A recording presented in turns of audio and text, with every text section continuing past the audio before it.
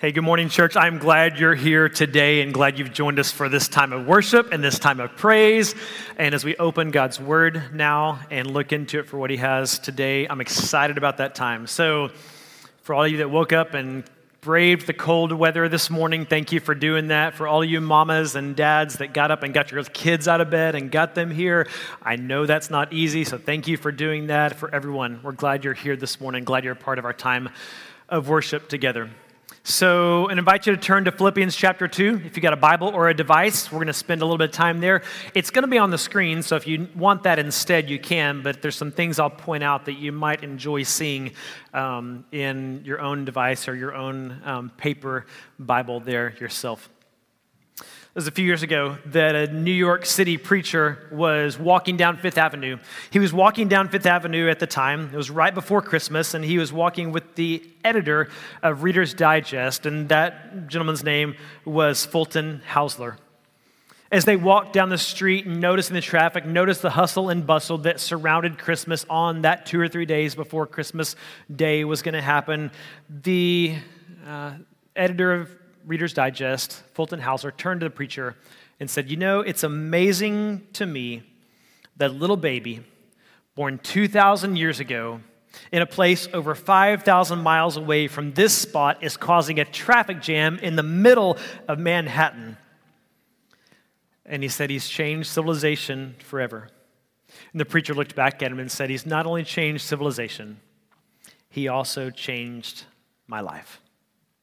What a great time of year this is that we can come and remember Jesus coming to this earth, God becoming a man and walking on this earth and living on this planet in the same way that we do. We're reminded again about that once again this Christmas season. So Merry Christmas. I hope that this time of year is a great one for you and your friends and your family and everyone that you are with. So the last few weeks, we've been talking about Philippians chapter 2, and Tyler a few weeks ago talked about the joy in unity. Kelly came back last week, talked about the joy in humility. This week, I want to talk about the joy in service. And sometimes that sounds like something that's totally opposite. We should not find joy in service, but if you've ever served before, you realize that more often than not, you get more out of serving than you give.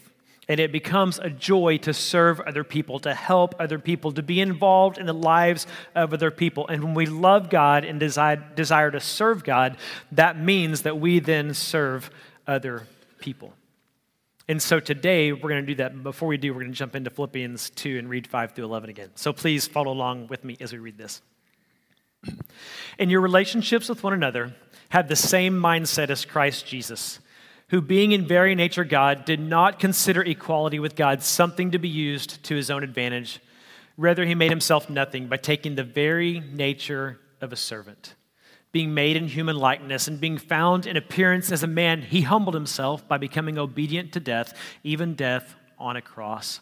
Therefore, God exalted him to the highest place and gave him the name that is above every name, that at the name of Jesus, every knee should bow in heaven and on earth and under the earth, and every tongue confess that Jesus Christ is Lord, to the glory of God the Father. This is one of the most profound texts in the New Testament. This is one of the places where you learn more about the nature of Jesus, perhaps, than maybe any other place. As Paul writes this, and whether Paul used this because it had been previously written or sung as a hymn before Paul wrote it, or whether Paul wrote it himself, we don't know, but it is such a profound passage about Jesus. Now, during this Christmas time, as we think about Jesus coming to this earth, as we think about a baby being born and coming to walk on this earth, I want you to think about that in light of what we just read. And so let's put these specific verses on the screen and think about this as it relates to Jesus coming to the earth as a human.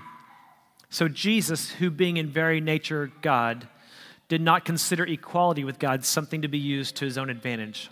Rather, he made himself nothing by taking the very nature of a servant, being made in human likeness. It's incredible to think about Jesus coming to the earth and what that really meant, from the high places that he was in heaven to the lowly places on earth, and what it meant for him to come to this earth. I don't think we get it. honestly. I think we can talk about it. I think we can study about it. I think we can say this is wonderful. We can sing the songs of praise about it, but I don't think we fully comprehend what it meant for God as deity to come to this earth and then walk as a human. Maybe what this says here, that he made himself nothing. Other NIV translation says he emptied himself, that he poured out. He didn't pour out his deity. He was still fully God on this earth, right? But as he emptied himself of the privileges, the prerogatives of heaven, the glory that he got to experience there, he was Jesus coming to this earth. So I want to go back and draw your attention to a few things in this. And the first is the word mindset that appears in verse 5. And I want you to think about this, because what it says, this is in your relationships with one another, have the same mindset as Christ Jesus. You might remember previous versions of NIV or other translations say had the attitude as that of Christ Jesus. But for a second, can we focus on relationships that I want you to think about? Because Paul has just talked about unity in verses 2 through 4, talked about unity of believers, unity of a church. I want you to think about what would happen if we did this.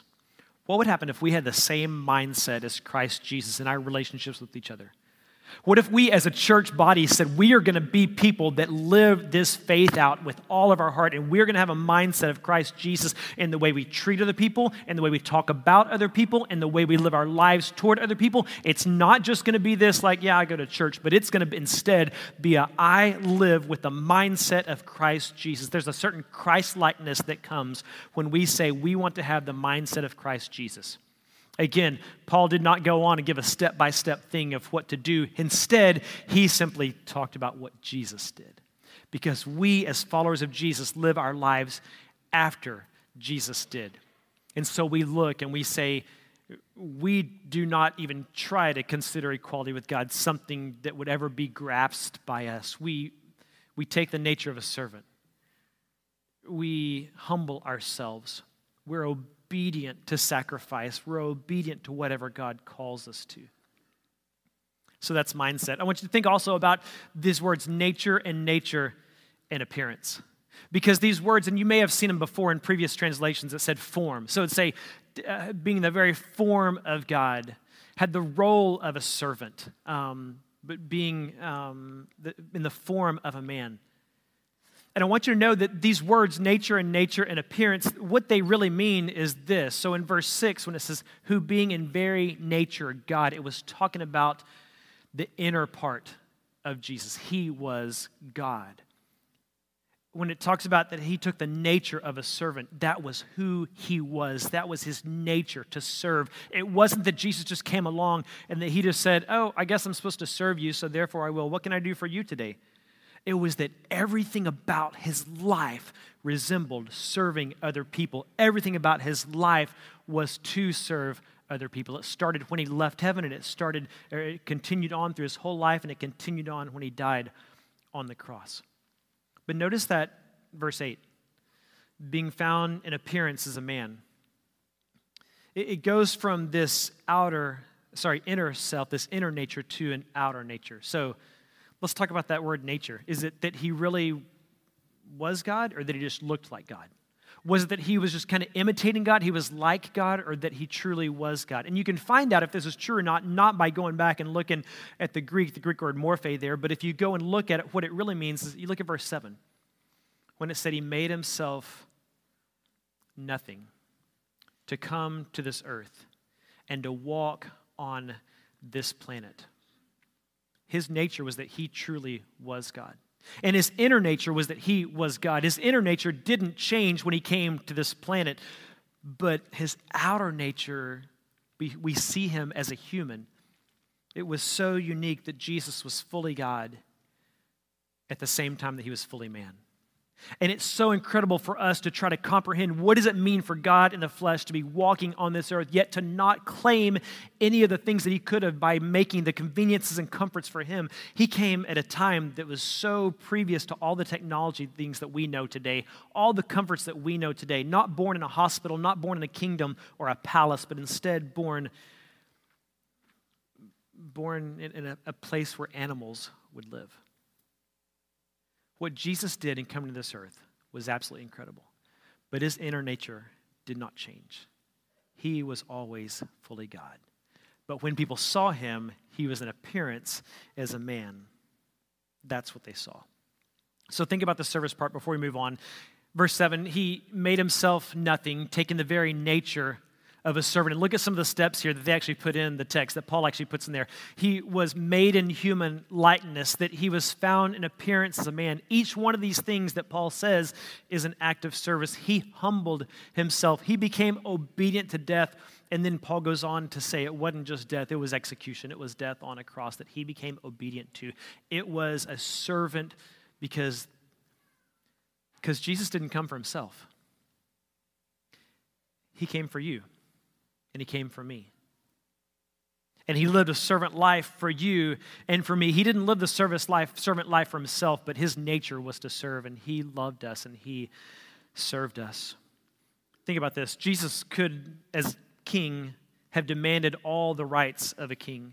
He could have had people bow down before him. He could have had the greatest of palaces to live in. He could have demanded that everyone that saw him referred to him as certain terms of royalty. He could have demanded anything, but he didn't. Instead, he came to earth as one of us. One author said it this way: when God chose to reveal himself, he did so through a human body. The tongue that called forth the dead was a human one. The hand that touched the leper had dirt under its nails. The feet upon which the women wept were calloused and dusty. And his tears, don't miss the tears. They came from a heart as broken as yours or mine has ever been. And so people came to him. My, how they came to him. They came at night. They touched him as he walked down the street. They followed him around the sea. They invited him into their homes and placed their children at his feet. Why? Because he refused to be a statue in a cathedral or a priest in an elevated pulpit. He instead chose to be Jesus. And think about what that meant, that he came as a servant, and that he came as one who loved his children. It's an incredible thing. So Mark 10, verse 35 says this, the end of a discussion about James and John wanting to have places of authority in heaven, to sit at the right and left hand of Jesus. Jesus talks about what does it really mean to be great, And Jesus doesn't go in and just go after these guys. He doesn't tear into them as you might expect to. Like, you're wanting what? You want to sit at my right hand and my left hand? Instead, as a loving shepherd, he gathers them around and he talks about what greatness is. That the greatest among you would be your servant. And then this statement that Jesus makes, for even the Son of Man did not come to be served, but to serve and give his life as a ransom for many. Think about that for a second, because you would think that when Jesus would say that, it would say the exact opposite. It would say the Son of Man, that Jesus, the Son of God, came to be served and not to serve, because why should he have to? He should be served by all the humans, but instead it says he came to serve, not to be served. So why is it, do you think, that we tend to spend so much time on thinking other people should serve us? Why is it that when we go to a place and we don't get the customer service that we think we should, that it just kind of makes us mad? Or why is it that we go to a restaurant and they don't bring us food or serve food in the speed that we think they should, and we just get kind of angry about it? I'm going to teach them a lesson here.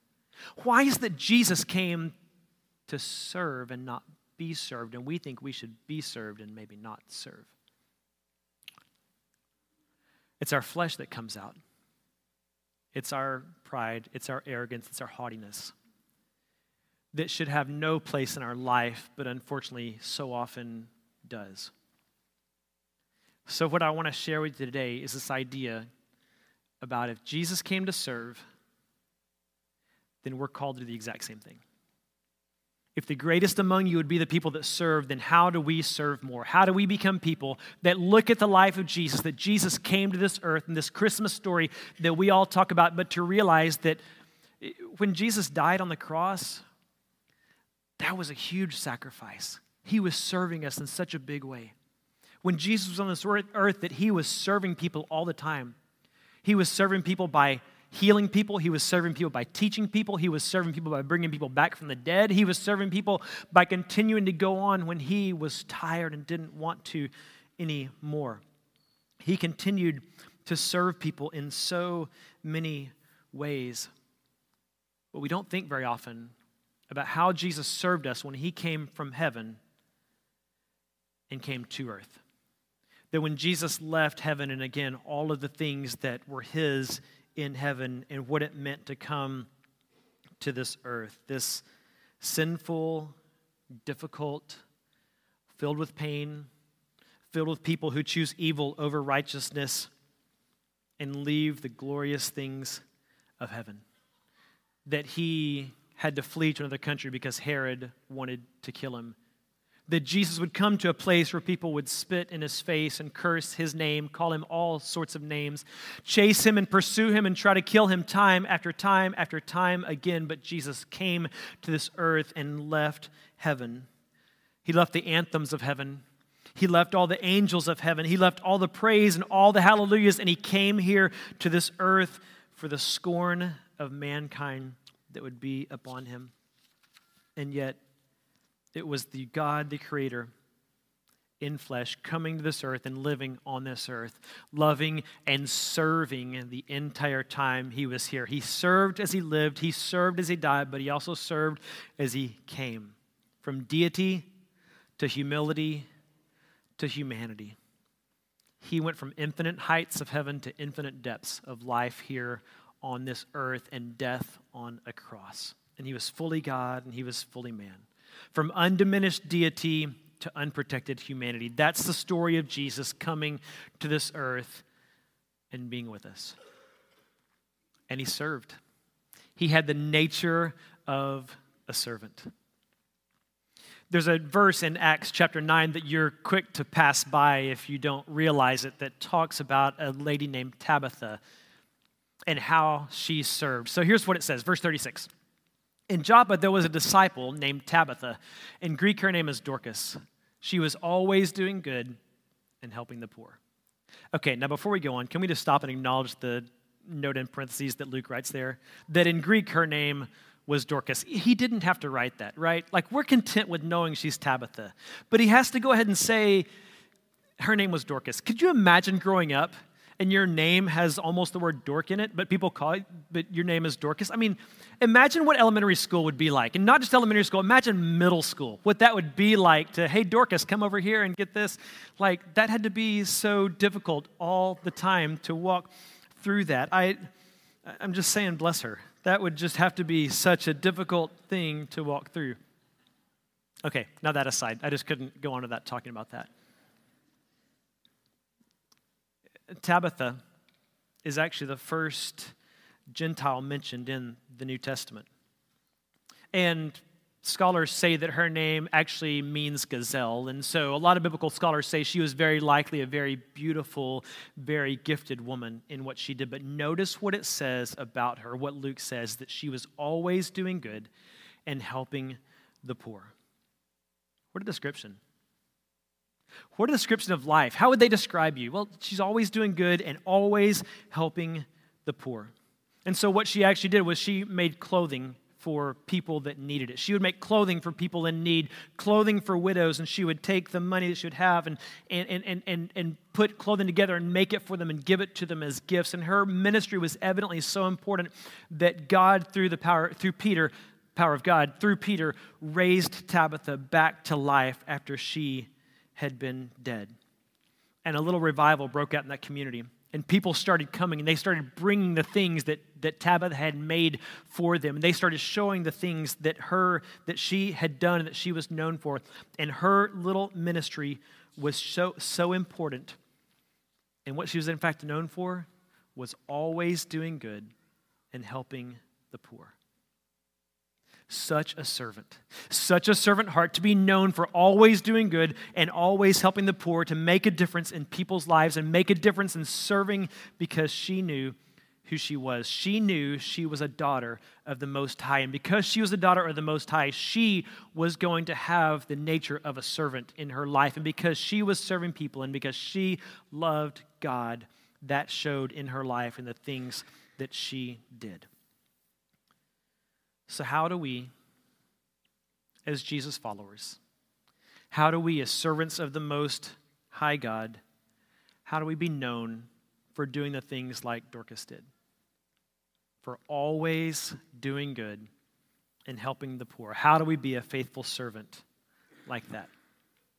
So can I ask you a question this morning? Like if we put the word always with your name and we said we want to talk, get your friends to tell us about when they talk about you and what you always do, what do they say?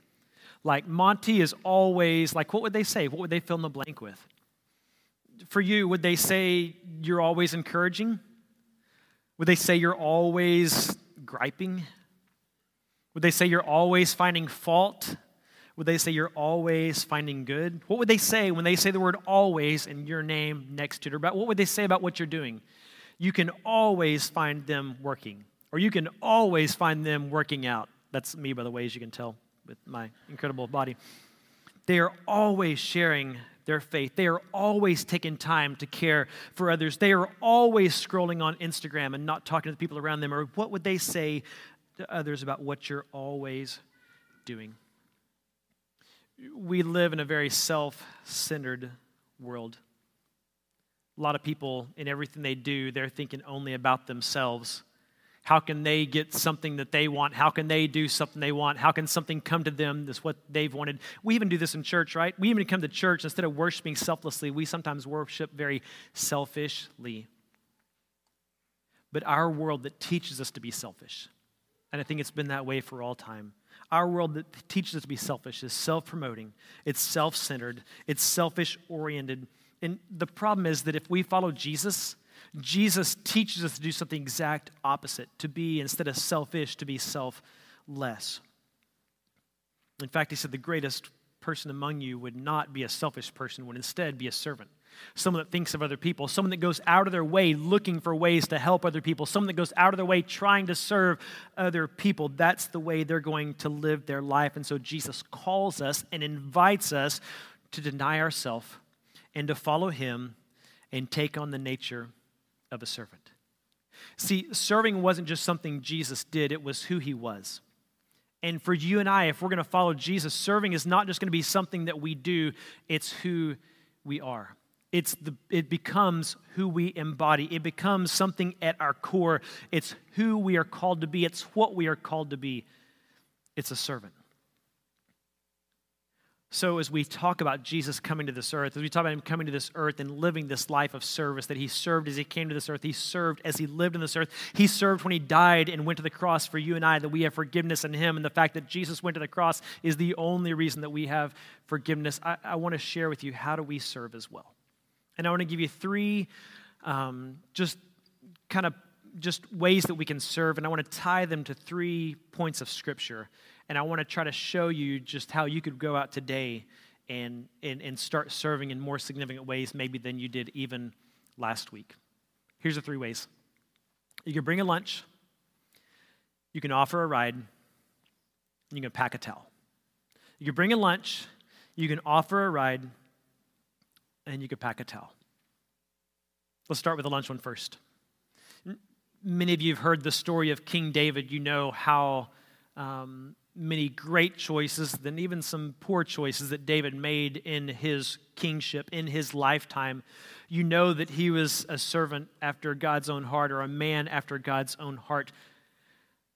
But you look earlier in his lifetime and in his story that he wasn't great from the beginning in the ways that we see greatness now. Like he went out and later in life, he would win battles and he would come back in and there would be people lined up on the side. They say women would line along the road and they would be singing songs about how great David is, about how he's our hero, about he is so wonderful, and about how great he is in battle. I know many people have probably sung songs about how great you are as well to you, waiting for you to come home. But like for David, what this must have been like, and yet we look at that, that's not where his greatness started. His greatness started when he was young. His greatness, even despite the fact that he was playing a harp for Saul or doing the right things behind the scenes, David was promoted in the kingdom of God because he had the heart of a servant. So he brought a lunch. What do you mean he brought a lunch? He brought a lunch. Look at 1 Samuel 17. Now Jesse's his dad, It says that David had 8 brothers. He says, take this ephah of roasted grain and these 10 loaves of bread for your brothers and hurry to their camp. Take along these 10 cheeses to their commander of their unit and see how your brothers are getting along and bring back some assurance from them.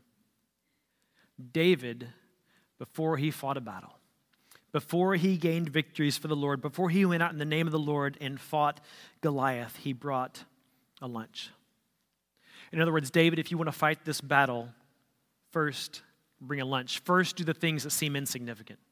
First do the things that people would look at and say, this doesn't matter because this is not visible to other people. We're always in life looking to get credit for something we do, so I'll do the visible things that bring me some type of honor, some type of prestige, some type of glory from someone else. But the way you're promoted in the kingdom of God is never by self-promotion. It's by serving. So for all of you that serve behind the scenes and do something that not many people know about, it's a great thing you're doing. And keep on doing that. David brought a lunch. If you want to be great, what do? You serve. If you want to be great in the kingdom of God, you serve because the greatest among you is a servant. And one of the ways you can do this is simply by being obedient to bring a lunch. Second thing you can do is to offer a ride. Offer a ride. That would be simple for many of us to do. But I want you to think about that 553 years before Jesus came into Jerusalem, Zechariah prophesied that he would come into the town riding on a donkey. And Jesus would tell his disciples, I want you to go and secure a donkey for me. I want you to go and get this donkey. I want you to go. And if anyone asks you why you're taking this donkey, you're going to find it. You're going to find it at a certain place at a certain time. If anyone asks you why you're getting this donkey, just say, the Lord needs it. So Zechariah prophesied that Jesus would come in riding as a king on a donkey. And you think about people of fame today riding in someone. You think about a king coming in somewhere. It's going to be on a white horse. It's going to be flowing robes. It's going to be with so much regalia around it and trumpets on the side making music that here comes the king. And yet Jesus rode in on a donkey. Today it would be a stretch limousine with paparazzi all around. The person that's in the limousine trying to get out and trying to push his way through the crowd to get into the building where it's secure again for that person to be. But the modern equivalent of that would be someone coming in, not in a limousine, but on a moped. But. Barely maybe even running all the way. And Jesus came in not on a white horse, but on a donkey. And so the reason this is significant because the donkey didn't appear out of nowhere. The donkey had an owner.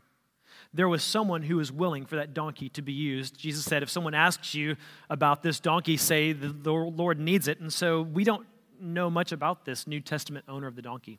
We don't know if he had 1 donkey, if he had 5 donkeys, 10 donkeys, 100 donkeys. We have no idea, but we know that when his donkey was needed, that he was willing to offer his donkey to give the Lord a ride into town, into Jerusalem. And I think sometimes our largest acts of service are in the simple moments that we just say, God, I'm willing, and God, I'm here.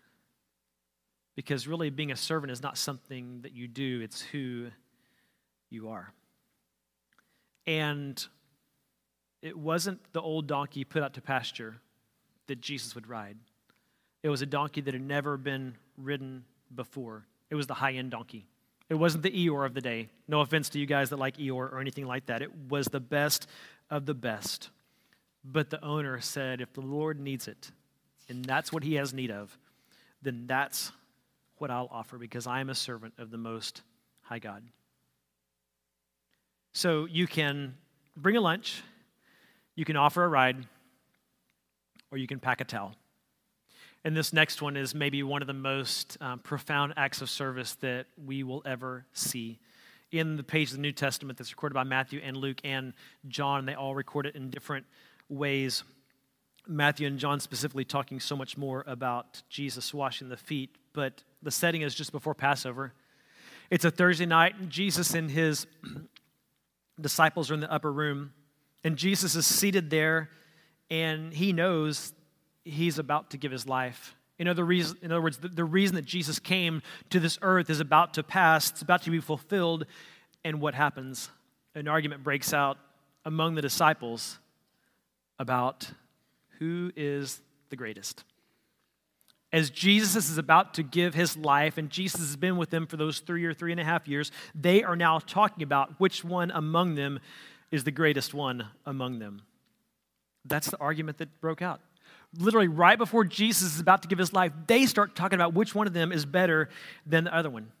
You can imagine probably John, who starts talking and saying, well, I'm probably the greatest. I am the one that Jesus loves, right? He wrote about that all through the Gospel of John. It's like, go read it. And he says, hey, the one that Jesus loved, that he's always talking about himself, even though he's talking in second person. It had to drive the other guys crazy. If he brought that up around them, like, what? Come on, we're all 12 here, we're all equal, right? But no, not in this moment. They're talking about who's greater. And then Peter probably steps up. Peter says, hey, do you remember that time that we were in the boat and we saw Jesus? He was walking on water. He came out and he was literally walking on water. And we all sat there. Wait, hold on. Most of us sat there. I can't remember who got up. Oh, it was me. I'm the one that got up. Moi. Me. And I stepped out on the water while you guys sat there on your hind ends, not walking on water. You sat there just watching. I am the greatest because I was walking on water. And they probably remind him, yeah, but you sank after like 3 steps, right? And he's like, okay, yeah, you're right. And then someone else pipes up, and then Bartholomew speaks up and says, hold on, guys, I would like to say that I am probably the greatest. And they, what, Bartholomew? Are you really an apostle? Like, really? Are you one of the 12? Just kidding, not really. Bartholomew, one we don't know very much about, right? But yet one of the ones that Jesus chose to be his disciple. It's hard for me to believe that an argument broke out about who was the greatest as Jesus was at his final meal with them, as Jesus is about to go to the cross. And so Jesus looks around the table, knowing that he came not to be served, but to serve others. And he sees proud hearts and dirty feet.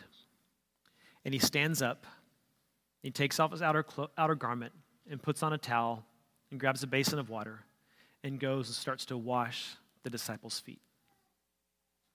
All of them that thought they were the greatest, and all 12 of them that weren't the greatest, are having their feet washed by the one who truly was the greatest.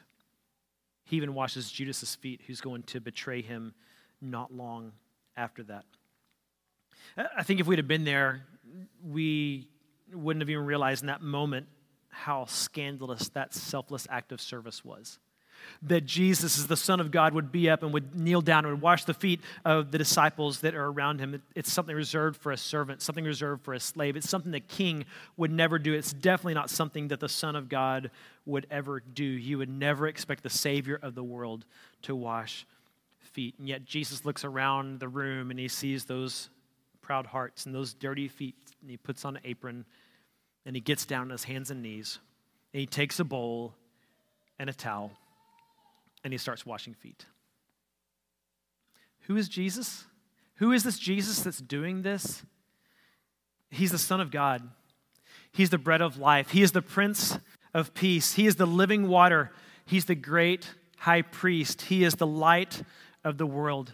He's the Lamb of God. He is the righteous judge. He is the living stone. He is the true vine. He is the King of glory. He is the chosen one. He is the King of kings. He is the Lord of all lords. He is the Alpha and the Omega. He is the beginning and the end. He is our Redeemer. He is our righteousness. He is our sanctification. He is our rock, and he is our Lord. And he knelt down, and he took a bowl, and he brought a towel, and he washed the feet of those disciples. Because Jesus knew that the greatest one among you is not the one who talks about how great they are, but the greatest among you is the one who is always a servant. And that's exactly what happened. The greatest among them in that moment served. Jesus didn't come to be served. He came to serve others and give his life as a ransom for many. So how can you serve others? How can you become great and serve others? Well, you can bring a lunch, you can offer a ride, you can pack a towel. because serving is not something that we do. It's who we are. I am a servant of the Most High God, and when I serve others, I'm serving Jesus Christ. So think back again. If people talked about you and had the word always with your name, what are you always doing? How would they describe your life? What are you always found to be doing? She's always, he's always. Wouldn't it be amazing if they said, oh, he's always offering a ride. She's always carrying a towel. She's always bringing a lunch. She's always holding a baby. He's always welcoming people at the door. She's always giving to someone who's in need. He's always praying. He's always helping the people that can't help in other ways. She's always a light in our office. It's amazing what life could be like when we choose service over selfishness. So this past week in Arlington, Texas, a few state football games happened. One local school, College Station High School, played on Friday night. A few of us were there seeing a game, a heartbreaking loss in overtime at the goal line to falter the team. But on Thursday, I need to mention Franklin also. Franklin High School being a part of the games on Thursday as well. But on Thursday, Stephenville High School took on Austin LBJ. And it was, to many people, just another game. It was a victory that Stephenville won fairly handily. But in that moment, there was something else, a story that you may not know that happened behind the scenes. And so in this next picture, I want you to look in at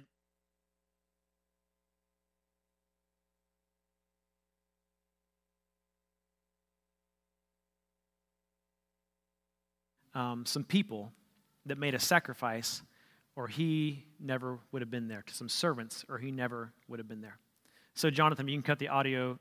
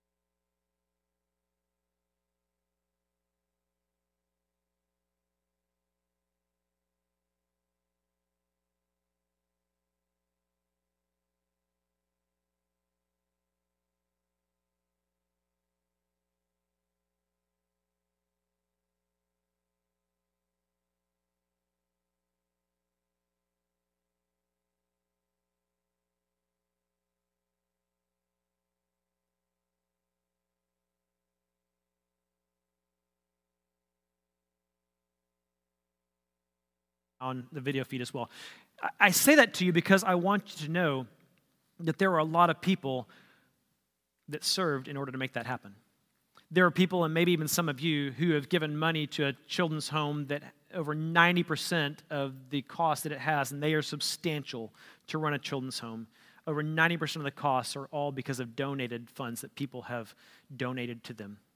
That there are people there that have come in and served. There are people there that have donated, people that are there that have made trips and helped, people that have come and built there. But there's also some people in our time that we've taken our high school students to a children's home in Jackson, Mississippi through the years called Sunnybrook Children's Home. And it's an incredible thing to spend time in places that care for children that need help in different stages of life or different moments of life. And we learned about the people that are there are not just people that are there because they're just kind people that are looking for a job, but the people that are there that are working are truly child care mission workers. And they come, the administrators and the house parents, it is a hard role to live in. It takes so much sacrifice, but the servants that were there as well, and the servants that came and served, and the people that lived there continually at that children's home gave him a chance to be on that football team and gave him a chance to do something that otherwise he never would have. See, God takes stories of things that you and I do that are maybe small, and he takes them and makes them into great things, because that's what God is in the business of doing, of taking things and sacrifices that we make and turning them into stories for his glory. And I think what happened in Arlington on Thursday was a great moment of glory for God, and that people know about it, and that people can rejoice in that moment and rejoice with a kid who's a pretty good football player, but is also in a place where he knows the love and the kindness and the sacrifice and the joy of Jesus Christ. Because even the Son of Man did not come to be served, but to serve and give his life as a ransom for many. So why would we think that we would do anything else? Why would we think that we're here and people should serve us and people should look at us and think about all the greatness that we are and do things for us? See, when you come to Jesus, the focus of your life changes. It's not all about you anymore. When you come to Jesus, the focus of your life changes. It's not about you anymore. And you realize that when the focus is about you, it was never a good goal anyway. Instead, you realize it's all about him. And because of who Jesus is and what he has done for me, I will serve Christ. And then every single day, you wake up and you say, God, this is the day that you have made, and I'm going to rejoice in it. God, give me your thoughts today. Give me your eyes to see what you want me to see. Give me a heart that breaks for the things that break your heart, because I am your servant. Help me, God, to see opportunities today. I am on call. Prompt me in by your Spirit, because anytime you call on me, the answer is always yes, God. You may prompt me to carry a lunch. You may speak to me to offer a ride. You may tell me to wash somebody's feet. I will say yes, because they need it and because I am a servant of the Most High God. That's who we are. Jesus came and had the nature of a servant. And he has given us the ability, the opportunity, the privilege, and the blessing of getting to do the exact same thing by serving others in this lifetime. Don't live a selfish life. Life is too short to live it for yourself, but life is incredible when we live it for God and when we serve other people in the same way that our Lord did. If you've never been baptized, and today is the day you want to do that, come on up to the front. I'll be up here waiting for you. We'd love to do that. Hope you have a great, great Christmas. Let's be the servants that Jesus has called us to be. And this song even talks about that. So let's stand and sing this together.